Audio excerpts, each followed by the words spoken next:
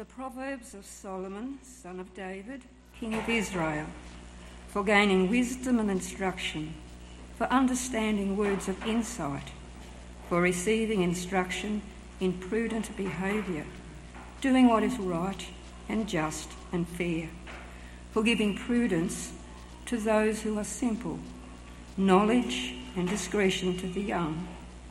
Let the wise listen and add to their learning, and let the discerning get guidance. For understanding proverbs and parables, the sayings and riddles of the wise. The fear of the Lord is the beginning of knowledge, but fools despise wisdom and instruction. Let's pray. Dear Lord Heavenly Father, we thank you for the opportunity now, as we've already prayed, to sit and to sit at your feet and to learn from you. And Lord, we ask that you would make us wise people, people who know your mind, who know and understand your world, who know and understand ourselves, and Lord, can live for you in your place, in your world, under your rule, and live a good life, an enjoyable life and a fruitful life which honours you. We ask it for Jesus' sake. Amen. I want to ask a very important question, and maybe you can put your hand up as I ask this question. Is there anyone here who doesn't like gelato? Oh, there's some people who, Tina, this relationship's over. Not many. Well, I have a bit of I have a weakness for ice cream and for gelato. But you know, who doesn't love ice cream? Well, apart from those people, clearly. But there's one problem, isn't there, with going out for ice cream, going to a gelato store. There's one problem. Well, how do you choose? What do you choose? You know, even if you have like three, normally the max is three flavours. That's pretty. Not that you can ever finish that. But even if you choose three, there's still another 20 flavours that you have to decide not to have. And so my experience of standing at the ice cream store is standing there for a very long time.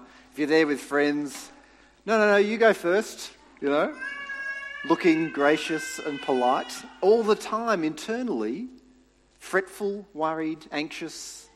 What could happen if I don't choose the right flavour?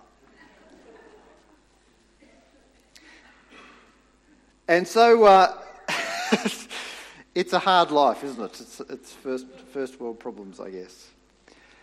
We all recognise that there are decisions like that in life which can be challenging, which can challenge us, but we all realise at the same time that it doesn't really matter, does it? It doesn't really matter. It's not going to ruin your life if you choose chocolate rather than English toffee or whatever it might be. But there are lots of decisions in life that are not like that. Ice cream is just a matter of preference or what you maybe feel like on that day compared to another day. But there are lots of decisions in life that are not just matters of preference. Lots of decisions matter. That is, they matter what we decide to do. And how much they matter varies, but they still matter. So things like, who should I marry? Should I take this job? Should I buy this house? What should I do after I finish school? What subjects should I choose to study? What should I do this afternoon? How much work should I do every week? Or what should I do when I finish work? How should I relax? What's helpful? What's not helpful? There are lots of questions in life that we have to answer every day, and they matter. But how do we answer those questions? Well, that's where wisdom comes in. Wisdom is what helps us to make those decisions. And the book of Proverbs, which we're starting today, we're going to be doing, working through this book over a number of weeks. The book of Proverbs is all about wisdom and learning to be wise and making wise choices. So over the next few weeks, we're going to be looking through Proverbs. We're going to be looking at some of the ideas behind wisdom, what it means to be wise, how we can be wise in general, and then we'll be looking at particular topics as well, like anger and what does it mean to be wise with money, or how do we make wise plans. And as we do that, we're going to be working through lots of the different proverbs that we find in the book of Proverbs. But this morning what I want to do is just take a step back and think about what does it mean to be wise, to get our bearings, to think about wisdom and to think about proverbs. So what is a proverb and what is wisdom, and how do proverbs work? Well, a proverb, generally speaking, is a kind of a pithy statement, a pithy saying that uncovers a general truth. A proverb is not necessarily a rule. It's not necessarily saying that if you don't do this, you'll be guilty of breaking a law or committing a particular sin. So, for example, here's one Proverbs 23 verse 9. Don't speak to fools, for they will scorn your prudent words. Does that mean that we should never speak to a fool? Is that what the point is? Is it a rule? Don't ever speak to a fool. Well, I might have to leave the building, wouldn't I? Ouch. No, the proverb is making a general observation about the potential cost of speaking to a fool, and it's urging us to be cautious. Be careful what you say to someone who's not wise. That's what it's saying. But a proverb can be a rule. So, don't envy the violent or choose any of their ways. The purpose of that proverb is to say, don't ever do it. It's just not worth it. Don't envy the wise. Don't envy the violent. The reason is, as the next verse goes on to say, because God detests evil. Don't envy it. God hates it.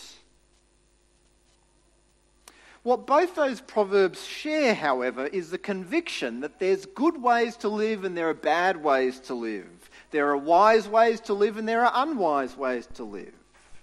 And of course, some things are more unwise than others, and some things have worse consequences than others, but they're both issues of wisdom or a lack of wisdom. So it's unwise, for instance, to spend $10 that you don't have buying lunch. Right? That's unwise to spend money that you don't have to buy lunch. But it's far more unwise to buy a house that you can't afford than to buy lunch that you can't afford, right? And that's what Proverbs is dealing with. Some things are kind of matters of kind of less importance, but they're still wise or unwise. And there are some things that are of great importance that really matter. Both are unwise, but one is wiser or more unwise than the other. So speaking to a fool might end in tears, but you'll escape with your life. But envying the wicked and choosing their ways can be downright idiotic, catastrophic, because it's a move against God. So Proverbs lays out these general truths about life in God's world. They're not rules per se, they're about wisdom, knowing what's wise and what isn't. But we should also understand that Proverbs are not promises. So they're not necessarily saying that if you do this thing, everything will sort of pan out for the best, everything will work out. So for example, Proverbs 27 verse 18, the one who guards a fig tree will eat its fruit, and whoever protects their master will be honoured. Is that always true? If you vigilantly look after your fruit trees, will they always bear fruit? What if there's a hailstorm? What if there's a drought? What if there's a fire? What if a thief comes in the middle of the night and steals all the fruit? Obviously, to think like that is to overread the proverb and to miss the point. This proverb isn't a guarantee. If you do this, it will all work out. But it's a guide to the general nature of life. If you look after your trees, you're more likely to eat the fruit of them. If you don't look after them, if you're a lazy slob, well, it's your own fault that you don't have any fruit on the trees.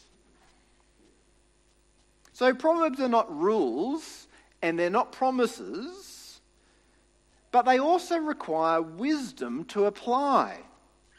So they teach us to be wise, but they also require us to use wisdom in deploying them.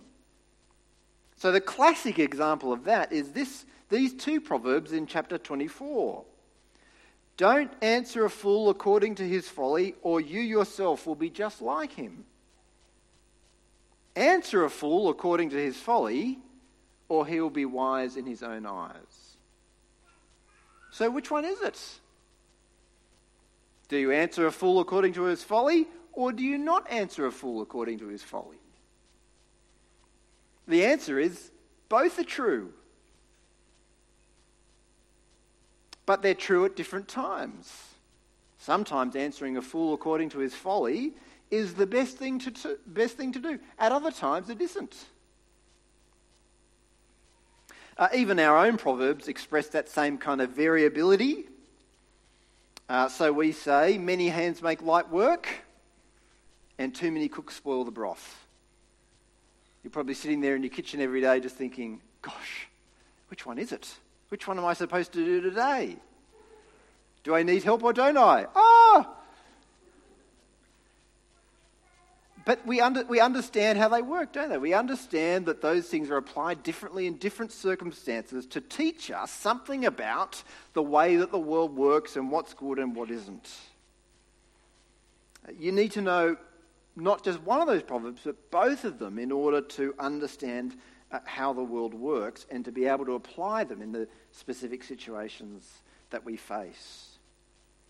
In that way, wisdom is really about living in the greyness of life.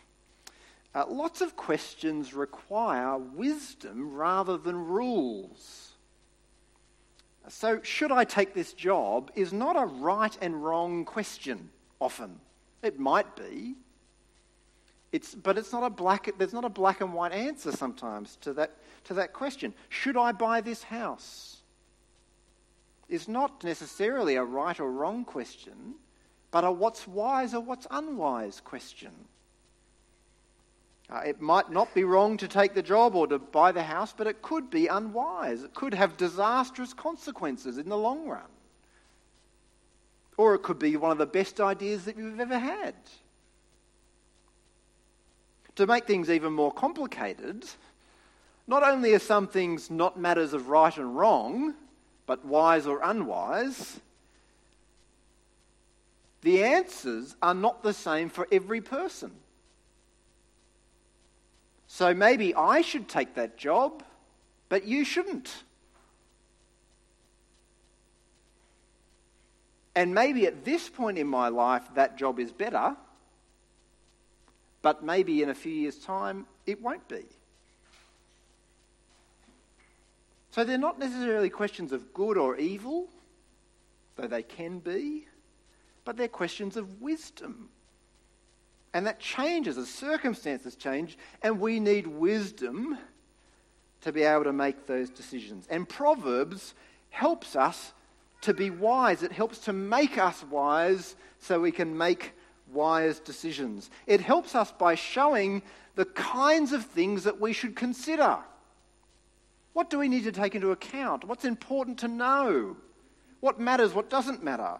It helps us by showing what's good and what isn't good, what's delightful and what isn't, what will cause us to prosper and others to prosper, and what will drive us or others into the ground. It helps us by showing what works and what doesn't, and what pleases God and what doesn't. So Proverbs helps us to be wise in making those decisions in that kind of those, if you like, grey areas or uncertain areas, I guess. But it also helps us with right and wrong as well. Right and wrong is still matters of wisdom.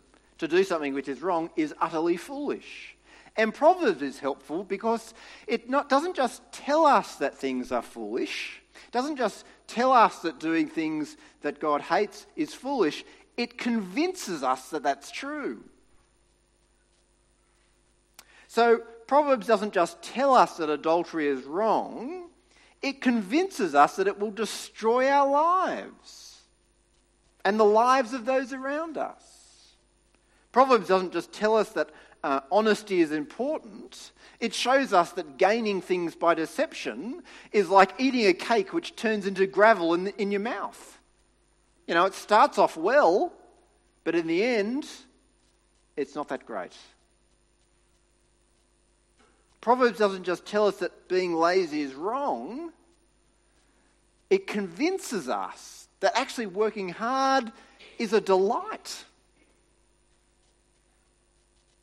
Proverbs is designed to help us to be wise in all the facets of life, whether that's in those areas of uncertainty, what should I do here, what shouldn't I do, or whether it's even in those areas of right and wrong. It's designed to show us the better way, and it's designed to help us to live in that better way.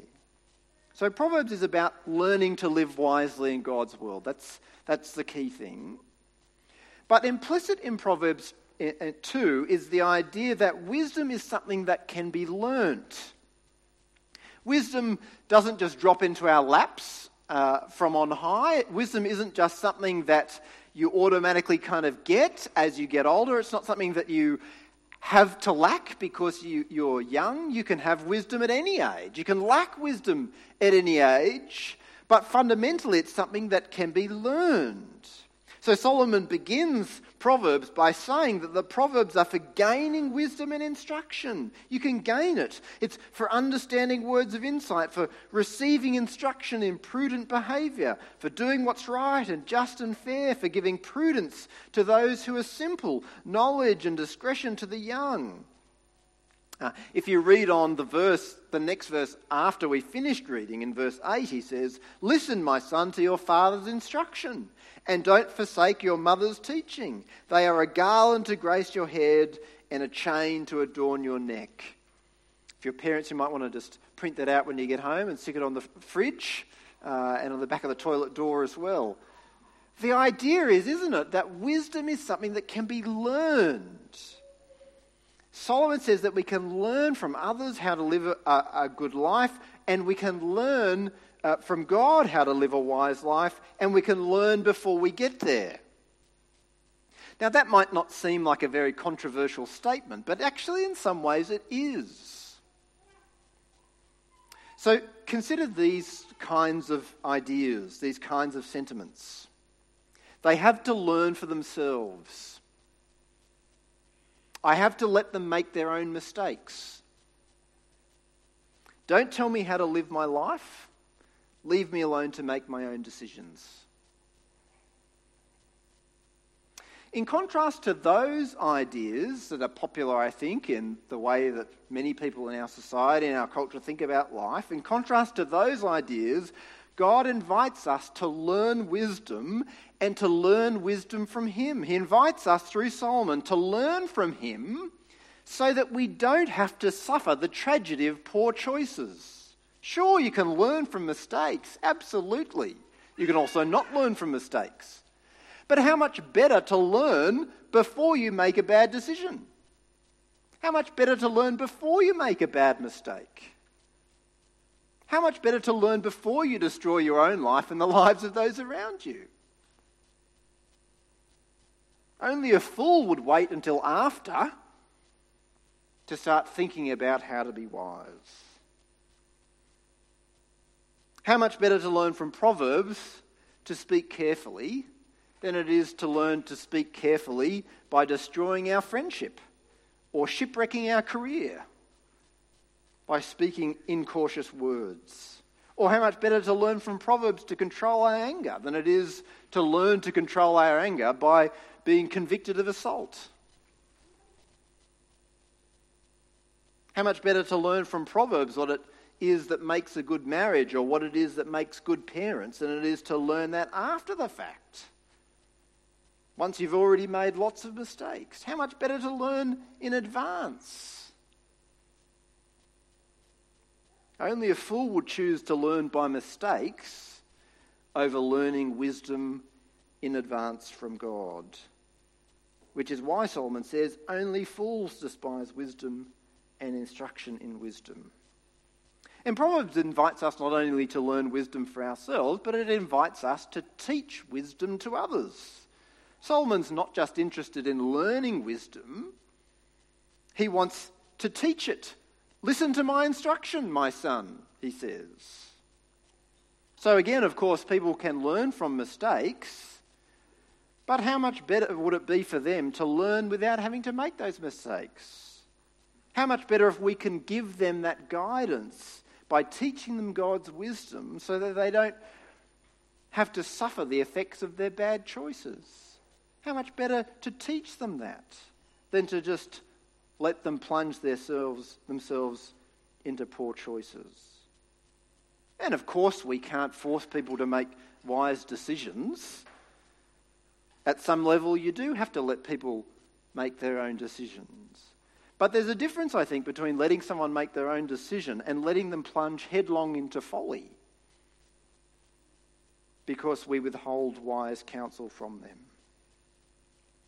A wise friend once said to me, you can't make people make wise decisions, but you can give them good advice. And that idea lies at the heart of Proverbs. Good advice for wise living. Good advice that we can learn beforehand. So Proverbs teach us to live wisely in God's world. It encourages us to learn wisdom and to teach wisdom to others. But it also encourages us to live a reflective life. It invites us to learn through observing God's world. So consider this proverb. Go to the ant, you sluggard. Consider its ways and be wise. It has no commander, no overseer or ruler, yet it stores its provisions in summer. And gathers its food at harvest. So the proverb is inviting us to learn about the world and what's good and what's wise by observing an ant. Or listen to this one. I went past the field of a sluggard, past the vineyard of someone who has no sense. Thorns had come up everywhere. The ground was covered with weeds, and the stone wall was in ruins. I applied my heart to what I observed and learned a lesson from what I saw. A little sleep, a little slumber, a little folding of the hands to rest, and poverty will come on you like a thief, and scarcity like an armed man. So in that proverb, the writer is walking past someone else's field. The field's a shambles, it's a complete wreck, there's weeds growing everywhere, and he thinks about what's going on, and he learns a lesson about work versus laziness. Proverbs invites us to observe the world and to reflect on it. Why are things the way they are? Why does that work and why does that fail? Sometimes Proverbs will tell us what's good and what isn't. But sometimes it just observes a fact and invites us to reflect and to think about what's going on. The underlying conviction is that the way that the world works reflects something of the character and the purpose of God. And because of that, because God's wisdom and God's purposes are in the structure of the world, then by observing the world, we can learn about God and learn about God's ways. I often tell people, for instance, who are looking to get married or are looking to have kids, I often say, find some families that you think do a good job of being married and having kids, and just watch them. Just look at what they do. Just observe, you know. And if they invite you over for dinner, great. And see what they do at dinner time. And see how they deal with the kids. And see how they put the kids to bed and whatever it is. And learn from them. Learn from their wisdom. We can observe, we can look, and we can see. And see what works and learn from that. And we can learn from what others have observed about the world too. We can learn from the observations of scientists, learn from their observations about the world. They're observing God's world. Last year I read a book I think everyone's read that book. Well, I don't know. Everyone keeps talking about it in the media and other books that I read. It was called Why We Sleep. It's by a neuroscientist who spent 30 years studying sleep. And it's a great book. It's just a very helpful book for understanding the human body and the importance of sleep, the way that God has made us. And learning that, observing that, helps us to be wise about how we live in God's world. The basic takeaway, in case you're wondering, is if you don't sleep, it's not going to end well for you. Pretty much just write off everything, learning, driving safely, whatever it is. You just can't do anything, basically. So sleep, that's the motto. But we can learn from that. And in fact, ignoring those observations about God's world makes us fools, because that's the way that God has designed us. I mentioned a few weeks ago another book by a guy called Cal Newport called Digital Minimalism. He's not a Christian, but he's an author who thinks about the world, observes things, and he has wonderful insights about how digital technology has encroached on our lives. We can learn things from people like that. We might not always agree with their reflections or agree with their solutions. We might agree with them, of course, as well. But their observations can help us to see things that we might not otherwise have seen. Now, that kind of reflection takes time. We need space to reflect, time to think. As Plato said, an unexamined life is not worth living. We need to give ourselves time to think about the world in which God has placed us, the circumstances in which God has placed us. So leave your phone at home and go for a walk and think about the world and think about your life circumstances and observe and learn and reflect. So wisdom helps us to live a life well. It calls us to learn and teach wisdom. It calls us to reflect on life in God's world, to observe how God's world works. But finally, Solomon shows us that wisdom has an anchor point. How does our reflection, for instance, on the world fit in with God's wisdom?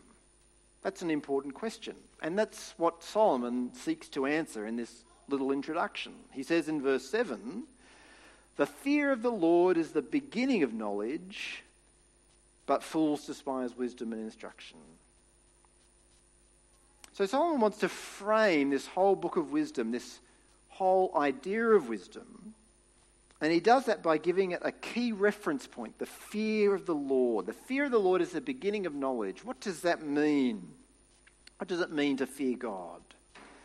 It doesn't mean to be terrified of God. It's rather it means to stand in awe of God. It's to recognise his greatness and his power and his justice, but also it's to recognise his love and his mercy and his grace, especially his love and his mercy and grace in Jesus. To fear God means to realise that God is our judge. But he's also a merciful judge and a saviour who sent his own Son to redeem us.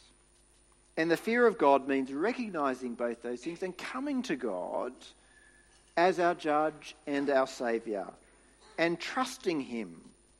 In that way, the fear of God is a kind of a reverent trust, an awe-inspired trust in God as our saviour and judge in Jesus Christ. So in what way then is the fear of the Lord the beginning of wisdom? Well, let me give 2 ways in finishing. The fear of the Lord is at the beginning of wisdom, in the first place, in the sense that all the other proverbs and tips for wise living are meaningless unless you've first made that most important step of entrusting your life to God in Jesus. All those other things about wisdom are meaningless unless you've taken that first step of entrusting your life to God in Jesus. So to know whether or not you should take a bribe, or to know how to be a good parent, or to know how to deal with money, or the lack of money, to know all those things is useful, but it pales into insignificance if we're not living in a relationship with the God who made us. You might be the wisest person in the world about making decisions in ordinary life. You might be the wisest investor. You might be the wisest person in how you speak. But if you don't fear God, if you haven't come to trust God as judge and saviour, then you're a fool. You can be the wisest person in the world, but if you don't trust God as saviour and judge, you're a fool. You can't be wise without first humbling yourself before God and submitting to him and trusting him and seeking his grace in Jesus Christ. Everything else is just window dressing. It needs to be said, I think, to be clear, that the Proverbs are not the gospel. The Proverbs are not telling us how to get to God. They're not telling us how to be saved. They're spelling out what it looks like to live a life once we know God, once we are saved in Jesus Christ. They tell us how to live wisely as God's people. The Proverbs were written by King Solomon, and the historical setting of Proverbs is that God has redeemed a people for himself. He's redeemed them out of slavery. He's brought them into a land that he's promised to give them. He's set over them a king. They're living in God's place under God's rule. And now he's showing them through Solomon what it means to live there, what it means to live wisely in that place. They're not working out how to be delivered. They've been delivered. And Proverbs works the same way for us. They're not teaching us the gospel. They're not telling us the good news that Jesus died for sins. They're not directly inviting us into a relationship with God by entrusting ourselves to Jesus. They're teaching people who know Jesus and have been rescued by him. They're teaching those people how to live wisely under King Jesus in his world. So the fear of the Lord is the beginning of wisdom. But the fear of the Lord is the beginning of wisdom in another sense, and that is the fear of the Lord is the foundation on which all our other wisdom is built and assessed. In fact, one flows from the other. So if knowing God is the most important piece of wisdom that we can ever have, then knowing God must form the way that we interact with God's world. The underlying conviction, as I said, of Proverbs is that the way that the world works reflects something of the character and the plan and the purpose of God. But the problem is that the world is distorted by sin. And so our observations of the world can be unreliable guides. So sometimes what works is right. So if you work hard, you'll usually turn a profit. So what works is a wise guide for how we should live. We should work rather than be lazy. But sometimes what works isn't a reliable guide. A bribe can work. Proverbs tells us that. But that doesn't mean that it's right. Proverbs tells us that it promotes injustice.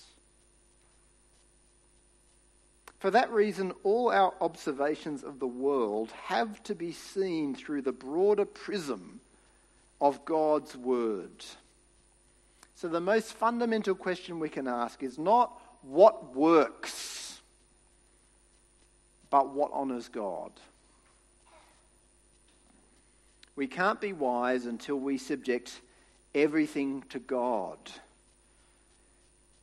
The fear of God brings all those other observations into perspective. They're like the pair of glasses, if you like, that we have to put on in order to see the world clearly. Ultimately, the Bible, as God's revealed word, his spoken wisdom, is the lens through which we need to understand our observations of the world. And we need to submit everything that we see and experience, all our decisions, to that wisdom most of all.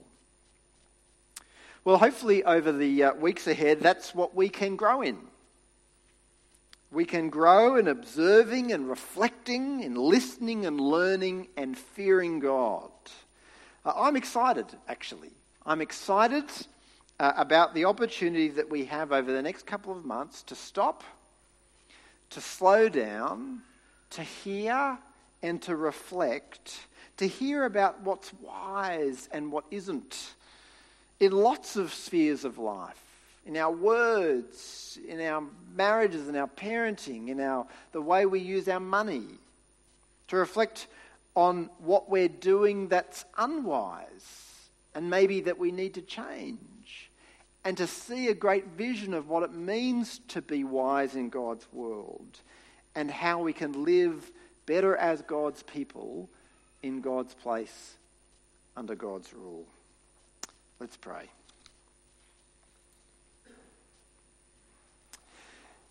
Dear Lord and Heavenly Father, we thank you so much for your wisdom. Lord, thank you that you are the very source of wisdom. You are wisdom itself. Lord, thank you that you've made that wisdom known to us in the Bible and the Lord Jesus Christ. Thank you for that great wisdom of salvation, that through Jesus' death and resurrection we can be reconciled to you. And Lord, we ask that each one of us would have appropriated and taken hold of that heart of wisdom, that we would have made that wisest step of all to entrust ourselves to you as our Saviour and Judge in Jesus Christ. But Lord, we also pray that we might learn to be wise in every area of our lives. Lord, there's so many decisions that we have to make every day, and we want to honour you in the way that we make those decisions, and the things that we decide to do, and the things that we decide not to do. And so, Lord, we ask so much that you would help us to grow in wisdom so that our lives would reflect your wisdom and be shining examples of just how wise and glorious and majestic you really are. So, Lord, do that, we pray, over these coming weeks. We ask it for Jesus' sake. Amen.